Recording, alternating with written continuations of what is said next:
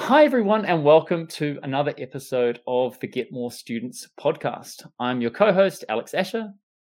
And I'm Herbert Gerzer, founder of herbertgerzer.com. Today, we are talking with Mike Bergen, who's our special guest. Just the reason that I'm really excited about talking with Mike, certainly with my background at LearnCube, we have a lot of customers that come from all areas of tutoring. We talk a lot on this particular podcast and show about choosing your niche and really finding an angle that really works for you. Test prep is one of those areas that comes up again and again as both an incredible business opportunity and a really exciting market. So I'm going to talk on, we'll just give Mike a quick intro, but we're actually going to get Mike to talk more about his extensive experience. Why? Because Mike has almost 30 years of experience in test preparation, working from everything from being a tutor in a teaching role. He's worked with various companies in test prep.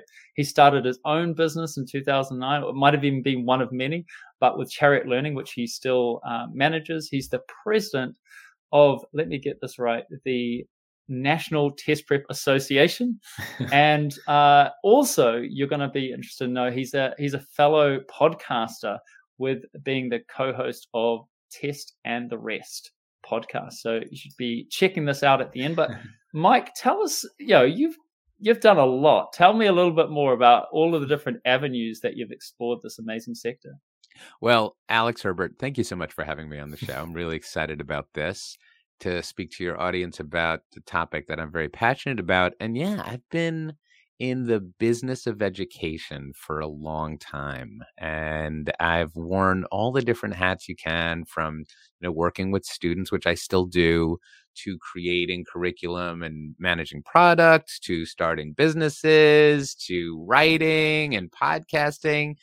And test prep is a fantastic business for, or let's say tutoring obviously is a fantastic business. Working with students, helping them achieve their goals, a wonderful place to be. And Absolutely. Test preparation is a very specific niche that it offers a lot of advantages for the kind of educators that love immediate feedback on how they're doing and benchmarks against which to measure progress and help people achieve goals. So when we talk about this topic, just say, I've tried a lot of different marketing paths in test preparation. Some of them have worked, some of them have not.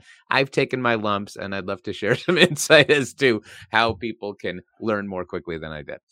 Awesome. That sounds very good. And we've already got an idea of what we might talk about today. We're really talking about how to market test prep and market yourself as a test prep, either professional or expert or company that specializes in this area. So I'm particularly interested in really understanding the space better. I'm really interested in the specific advantages that it has and the opportunities, and possibly also the opportunities of the future, like where is this going? But then, Mike, we were going to talk through some really kind of practical ideas of how to actually market. And this is the area that I thought, Herbert, both of us are really interested in, is this, how is one sector accessing their market, and what could we learn for our own markets? So, Exactly. very, very interested. So I'm going to start off, Mike, with just asking, tell us about test prep. What does it actually involve? What's the goal here? Sure. So test preparation is simply an extension of tutoring or education, in that in every classroom in every country, students take tests, right? Students take quizzes, they have their tests, they have their midterms, they have their finals. So assessment is nothing new as far as education goes, but there's a broad and deep suite of standardized assessments that students in nearly every country encounter on one level or another. So on one hand, we might be talking in the United States about state tests. Almost every state has certain proficiency tests at different levels to assess their skills, leading up to culminating tests in high school to make sure that students can earn diplomas. And I understand that a lot of other countries have exams like these, and sometimes these are very high stakes tests. This leads to the idea of a lot of admissions tests. So there are tests in the United States that students take to get into certain high schools, whether they're prestigious public schools or private or parochial schools. There are, of course, the college admissions tests, the SAT and ACTs, known across the world for gaining access to U.S. colleges and universities. But then there are equivalents to those exams in other countries for their own higher education opportunities. There are graduate school tests, exams like the LSAT for law school, the GMAT for business school, the MCAT for medical school. There's a whole suite of them. That doesn't even address issues of credentialing exams. If you want to be a nurse in the United States, there are tests you have to take. If you want to be a teacher, there are tests you have to take. And that means that there is an entire universe of exams that individuals need to take to earn credentials, to gain certification, or entry to prestigious schools or programs. That's a lot of tests. That's a lot. I mean, one of the things that I thought was really interesting about that was that you mentioned this sort of fragmentation. And I think when there's fragmentation in a market, that's actually a really healthy place to be, because there's so many different places for you to take it. And that's what I'm getting from you here, Mike, is if you worried about what your niche was, I mean, you've just given us about a dozen different ways that you would have no idea how much people can split this, meaning that any single test is enough for a person to build a really healthy enterprise. I'm not just saying a job where they tutor themselves, but you can have a whole business devoted to GMAT preparation, LSAT preparation, SAT, ACT. I mean, you can employ a lot of people. We at the National Test Prep Association, we did a summit on online courses last month, and our guest speaker, our expert, was somebody who has built an entire business on nursing certification and the ongoing tests that nurses have to take to maintain their professional standing. She's built a tremendous enterprise based on that, because again, this is education, and we all know that education touches all lives, and you can focus on any specific aspect of education. Herbert, you can focus on language fluency, right? And that in itself is a broad and deep category. You can focus on math, and that's everything from, the kind of math that the earliest students learn to, postdoctoral tutoring. Like there's just so much to explore in every single category of education. And test preparation, where we incorporate not just the skills and knowledge that are required, but the strategies for understanding and excelling on specific assessments, is a whole other path. When you were mentioning this, I mean, particularly with your experience with the National Test Prep Association, are you finding that your tutors are going after one specific area, or are they really trying to offer a range? Well, what's interesting is that there's a lot of specialization, but what you find is that a lot of skills are tested over and over again on exams. For example, passage-based reading. Passage-based reading is a core skill. Somebody gives you an unfamiliar text of a certain length, it could be on any topic, and you're being tested through a multiple choice format on understanding what that passage was written to tell you. And it seems like such a simple skill to learn, but everybody struggles. Almost everybody struggles with that idea, especially when you add a time dimension.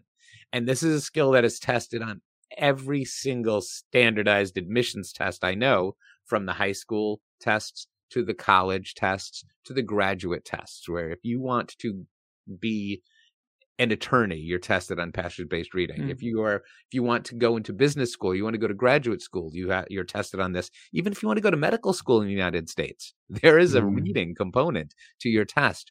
So if you master it in one format, you find that you have the ability to master it in another. And we see the same with grammar in a lot of tests. We see the same with math in a lot of tests. And so you can move from one exam to the other. One component of marketing is the incorporating opportunities to upsell and cross-sell, where if I focus on SAT, but a lot of students are also interested in the ACT, I would be foolish not to offer both to my students because they're such similar exams focused on the same purpose. Makes a lot of sense. And so with the test prep sector, how has that performed in the past, and how has it performed, I guess, this dramatic 2-year time period? And then what is that looking like in the future before we hit on to some of the more marketing ideas? So test preparation has been around for a long time. And when I say the test prep industry, I mean, people certainly have always prepared for exams before, but Stanley Kaplan kind of branded this idea of a test prep industry a long time ago, and it has grown into an educational powerhouse. I can't quantify how it compares to general K-12 tutoring in the United States, but it's a massive segment of the education industry.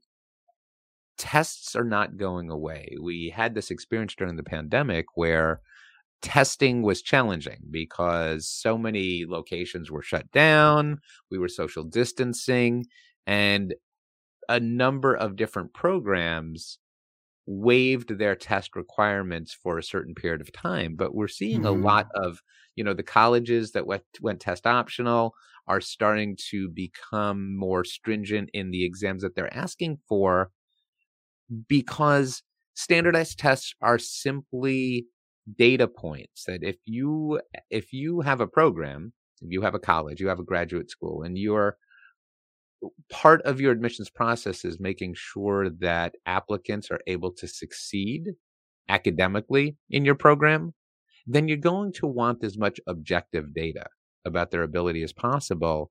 And in an environment where I can't speak for other countries, but I know in the United States, it's not so much of a secret that grade inflation is rampant. We're at a position now where 40% of students have an A average, the best average in the school. A lot of schools are getting rid of class rank simply because they want to obscure just how many students are getting inflated grades. So and I'm definitely not knocking the kind of tests that teachers administer in school, but it's important to understand that as a school teacher, you administer certain tests for purposes that are different than what standardized tests are administered for. You, as a teacher, would administer tests supportively to make sure that students learned the core material you were teaching in the way you were teaching it. If everyone in your class got a perfect score on your test, you'd be thrilled. You'd be like, I'm a great teacher. But a standardized test can't work that way, because standardized tests by their nature have certain standards below which people will fall. It would be a pretty sloppy test of driving ability. I can't speak for where you are, but in the United States, if you want to get a driver's license, you have to take a written test. You have to take a road test.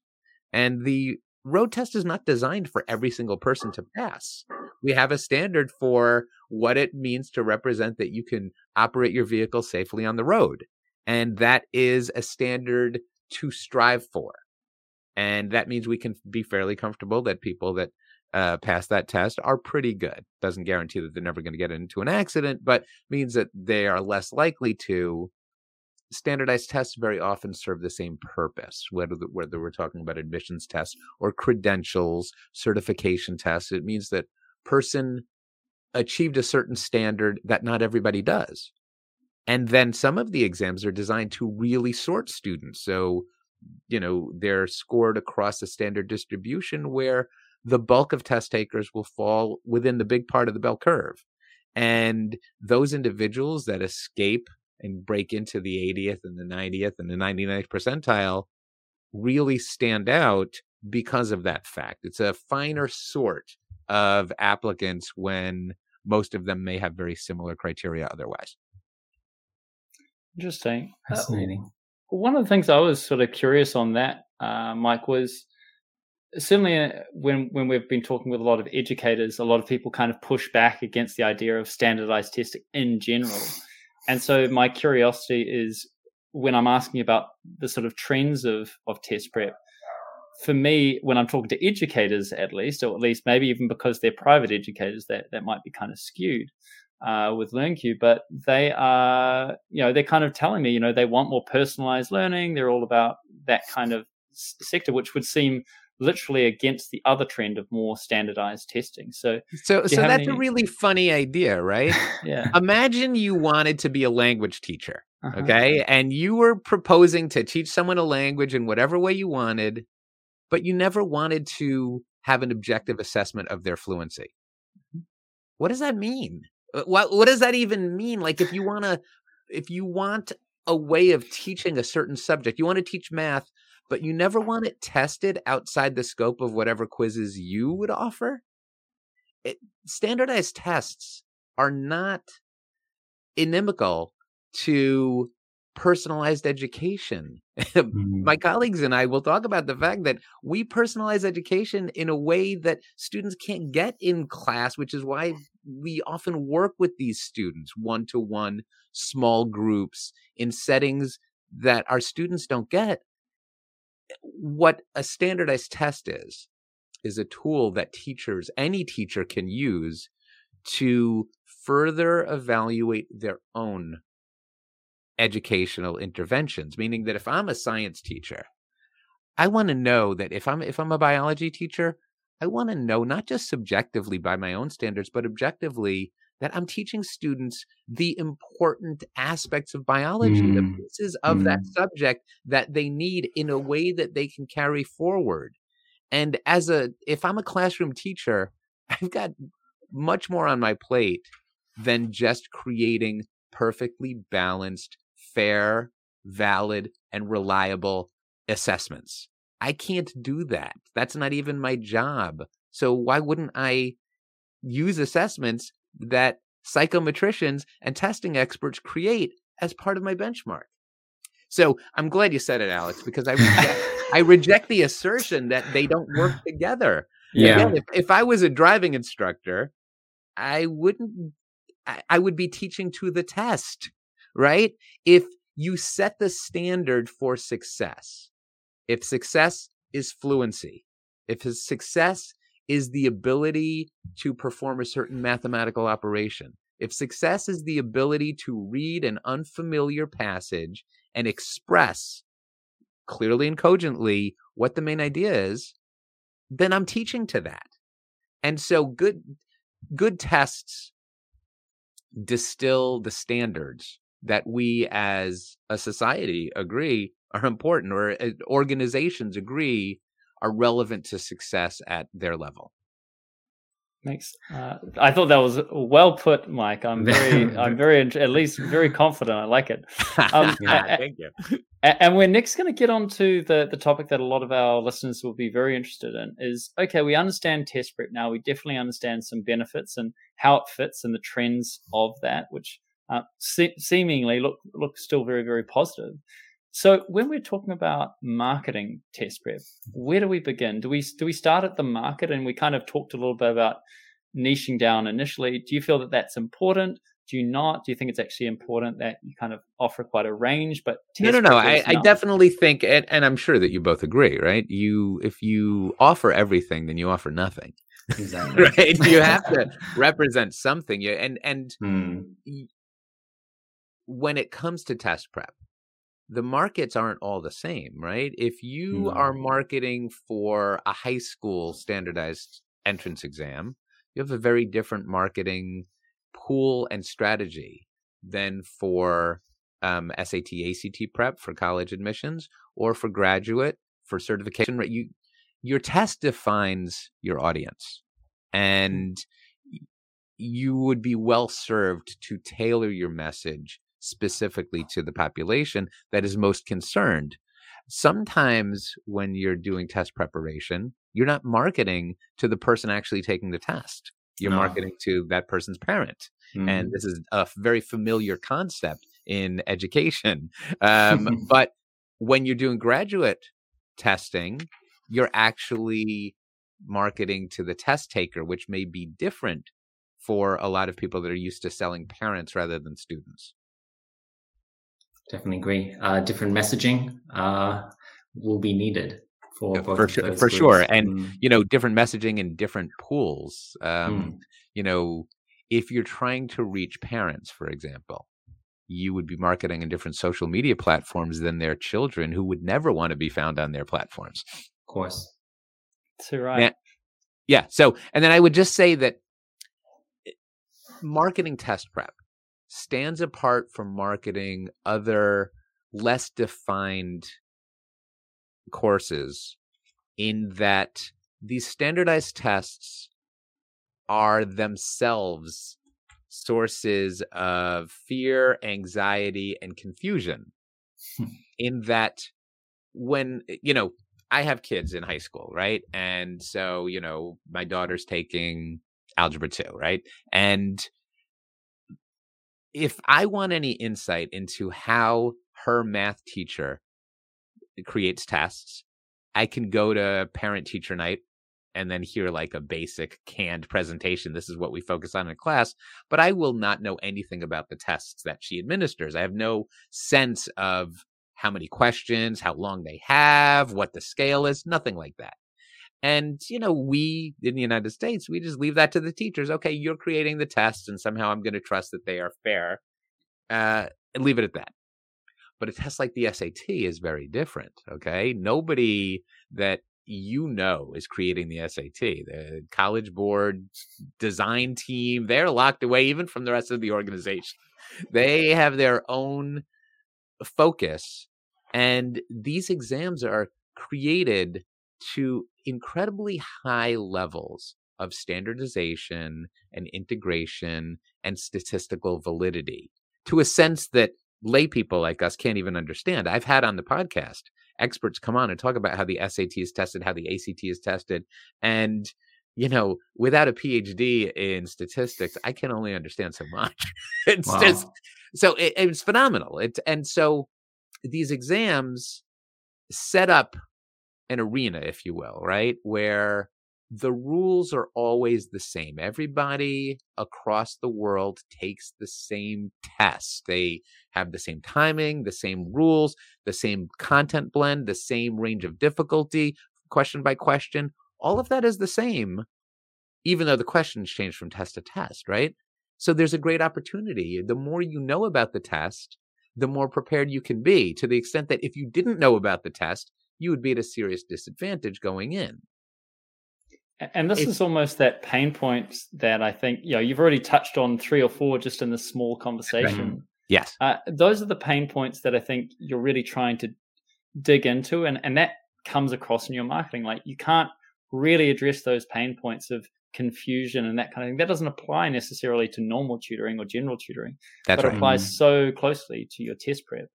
It's interesting because you'll find in standard academic tutoring, the pain doesn't come until after the fact. Nobody feels pain until they fail a test, right? The parents aren't concerned. Everybody starts the school year optimistically. Oh, this is the year my son is going to crush all his classes. Mm-hmm. You don't hear until the first wave of tests, I'm starting to fall behind.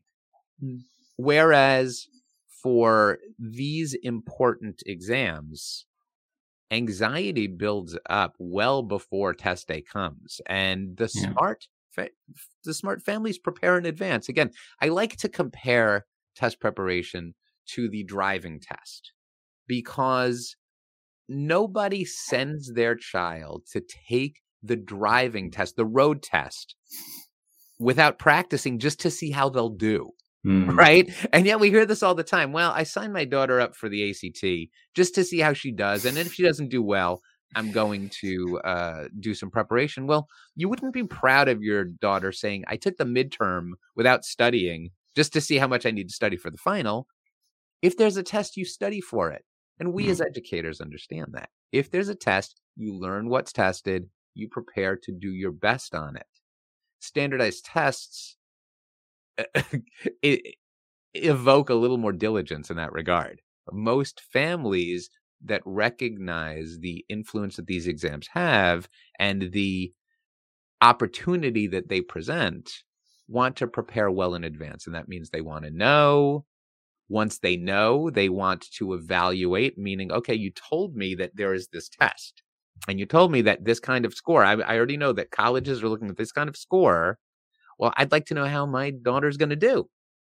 So there's another marketing opportunity to provide practice testing, to provide opportunities for assessment in a controlled environment before schools would see those scores. And then you have the actual, and you can do better. The test score that you earn in practice before you've ever learned the exam does not have to be your destiny. You can do much better than this with the right support and instruction.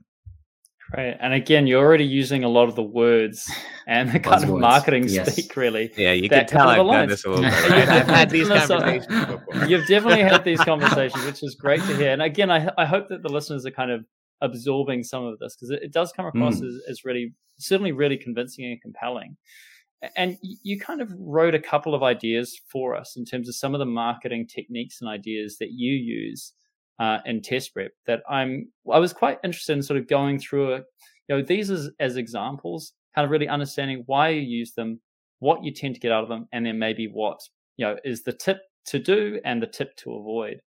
And so you kind of mentioned before is about this education process, because again, part of your marketing is not just, hey, I'm over here, come and get some test prep tutoring. It's about educating your market so they even think that they will need this test prep tutoring, because they might, again, kind of the example you gave before, Mike, was exactly where a lot of people might be, just in totally not contemplating that they have a particular problem that they'd like to solve.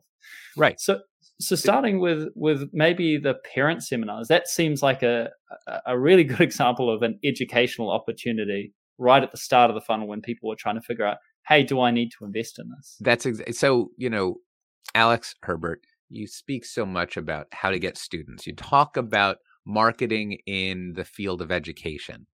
And you've observed that many tutors and teachers say that they're uncomfortable with marketing and sales. But we're all in this field very comfortable with education. We're educators by nature. People need information.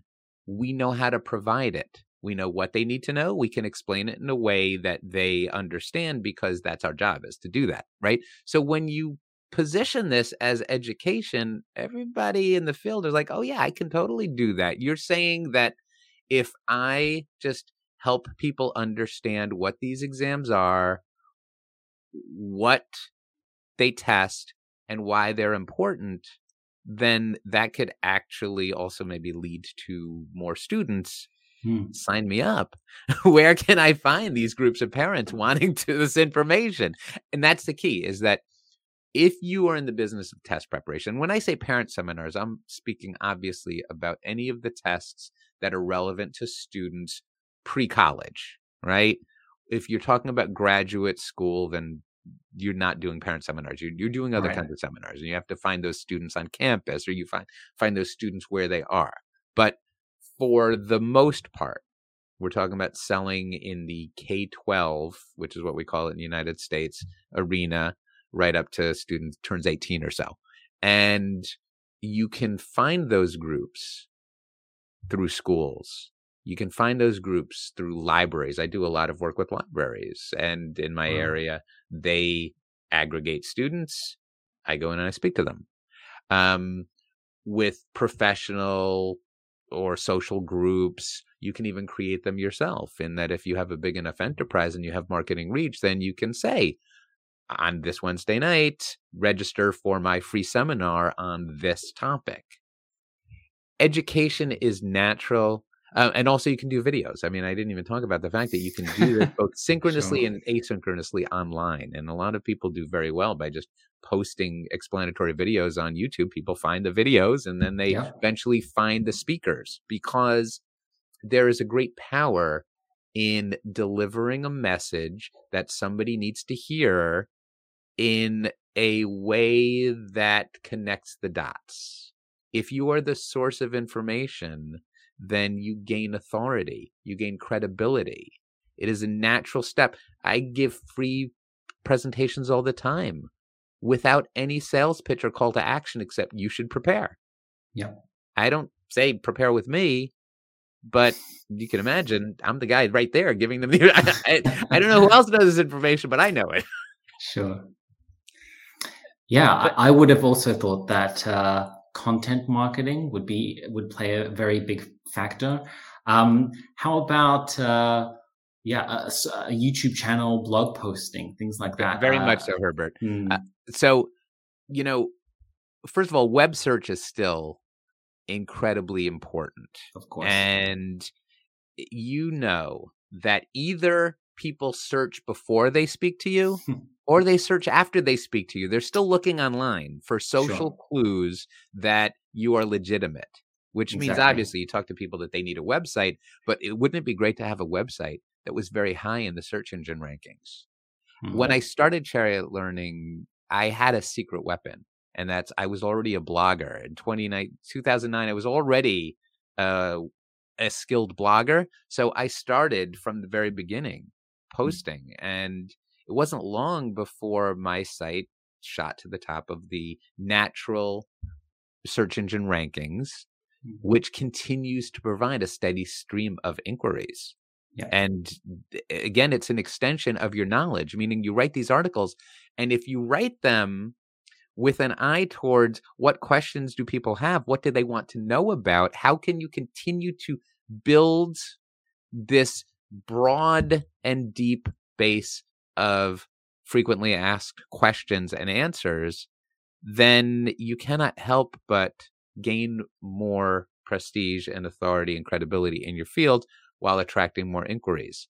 Podcasts are an excellent extension of that. Mm-hmm. YouTube videos and other videos are excellent extensions.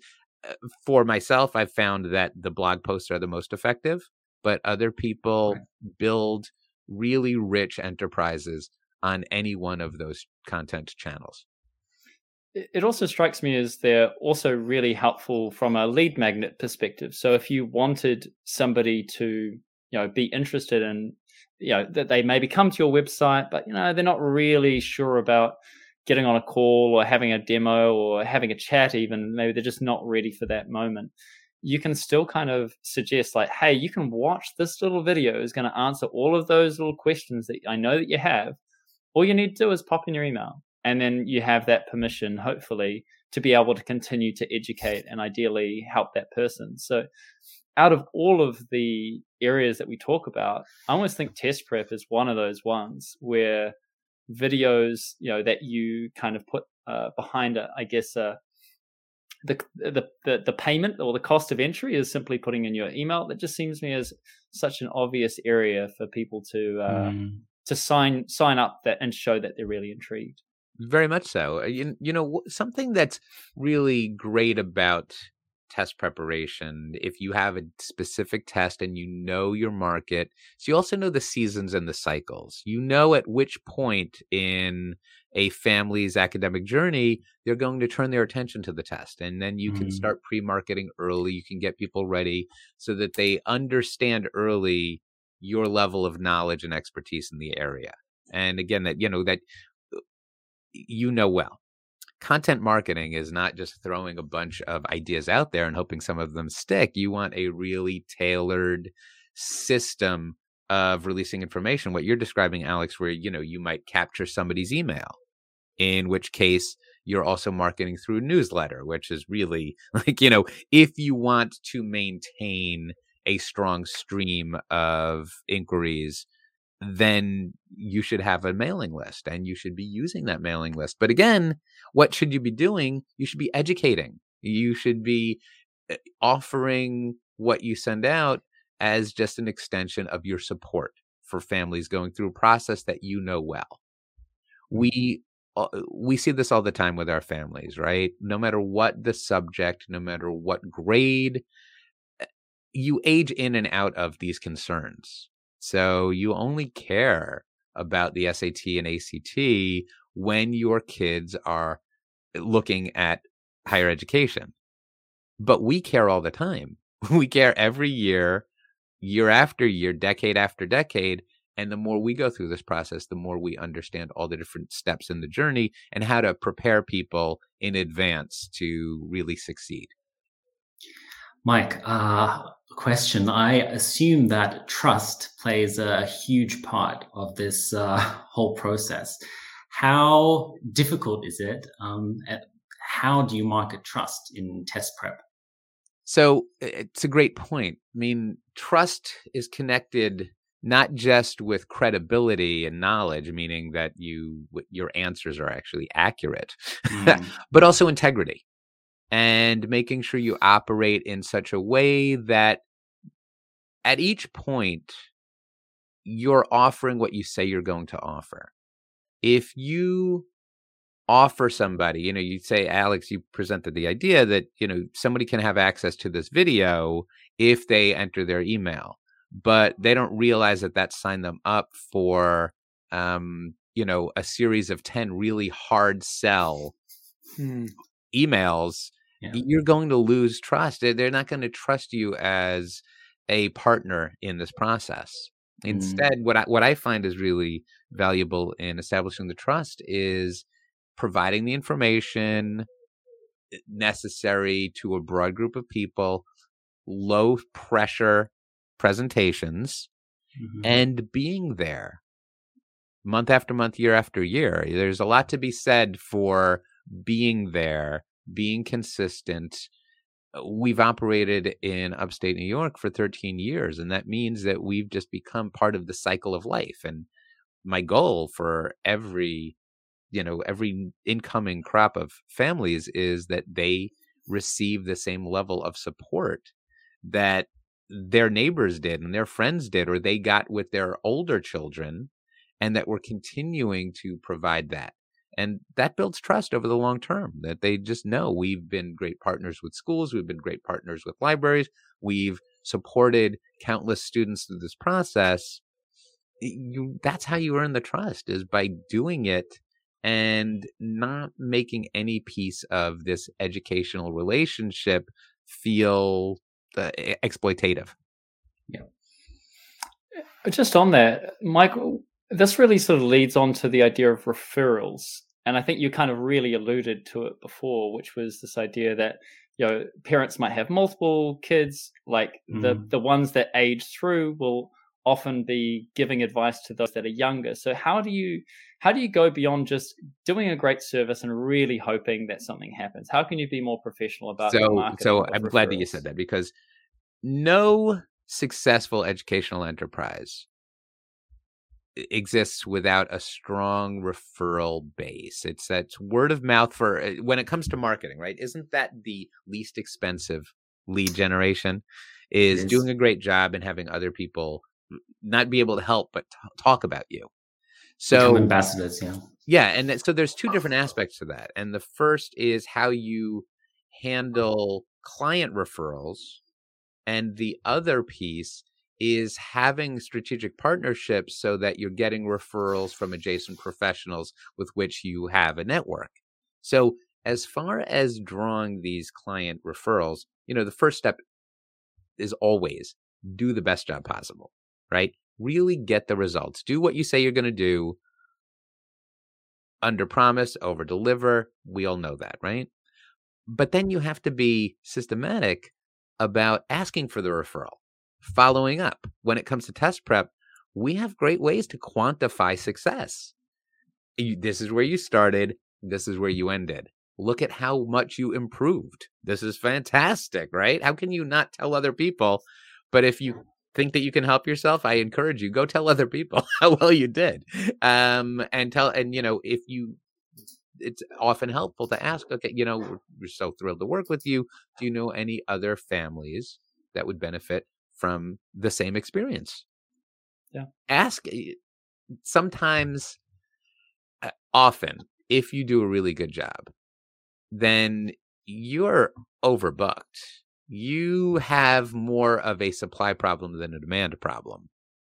But you still want to keep marketing and find ways to serving. And so don't be afraid to ask. Don't forget to ask. It's That's really common, right, Mike? People will look at you and say, well, you don't need another student. I'm not going to send anybody your way. But that's not the case at all. I definitely we want to see more students. Yeah. But also it makes, from my experience, a lot of educators don't like marketing. So if you can avoid having to market by just keeping an amazing, system of referrals, then that serves everybody. And actually, often people, I know in London, people love to queue, no matter what it is. So if there is a queue outside your door, I think that really helps.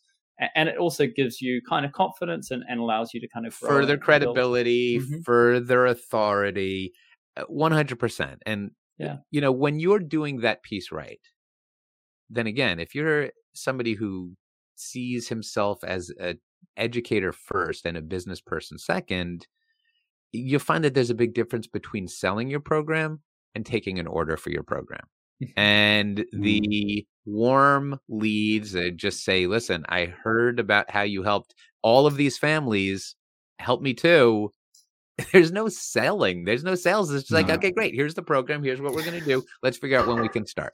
And that's so much better. Everybody likes that better. But, and then the last point on the professional network is to make sure you're working with other professionals that also work with the same population. Because your families, when you've established that trust and they see you as the trusted advisor, they see you as the credible expert, they will ask you for other services that you might not provide. And we know we don't need to provide all of these services, but we should know who else provides them. And so if I'm working with someone for an important college admissions exam, I'm going to encounter people that need college admissions support beyond the exam, whether it's the essay writing, the picking the school, the finding scholarships, right? I don't do that myself, but I know plenty of people that do, that I can share their information. And those people need someone to handle my piece. So you definitely want a network and strategic partnership with lots of equally exceptional providers. Great tip. A brilliant point to finish on, Mike. We're going to be respectful of your time today and finish up this episode on how to market to test prep. It's been really fascinating, Mike. So we've really gone through understanding the whole sector. I really feel like I've got a much better take of what's going on and just the amazing opportunities that come from that fragmentation. You really took us through some real advantages of this market and really some incredibly practical tips, including that exceptional piece on referrals. So thank you very much for this, Mike. Thank you for being here. Thank you. Considering the depth of expertise that both of you have, I take your compliments as high praise. That's brilliant, Mike. Well, why don't we finish off with where people can possibly find you, Mike? Now, you are the head of, first of all, you are leading Chariot Learning. So this is an area, what would be the kinds of people that would be interested in Chariot Learning? Right. So if you're actually interested in preparation for the SAT, ACT, or GRE, no matter where you live, Chariot Learning can help you. Definitely reach out to us at chariotlearning.com. And the one I loved, and actually where I found you was, we'd done a speaking together, but was on your podcast. How many episodes of Test and the Rest have you done? Wow, we just published today, like our 300 and third. Oh, wow. Like we're well over 300, and I lose track because we have so many more that are coming. Like we're recording well into April at this point, and it's the beginning of March. Yeah. So anybody that's interested in concepts of testing, education, admissions, not just US based, but internationally, will really enjoy the Test and the Rest format.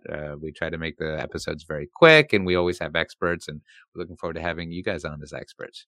Sounds amazing. That should tell people about the caliber of our guest. Oh, Mike, I love that little it just made it feel great. And then finally, the Test Prep Association. Yeah, so the National Test Prep Association is a bit of a misnomer because actually we have international membership. And this organization is the only nonprofit that we know of that advocates for the responsible use and administration of standardized tests in all different formats. We offer tons of online and in-person professional development and conferences. We offer a host of benefits for our members and really a thriving community. Fantastic, Mike. So 3 different amazing ways for you to learn more about Mike and his experience. From myself, you can find out more about LearnCube at learncube.com.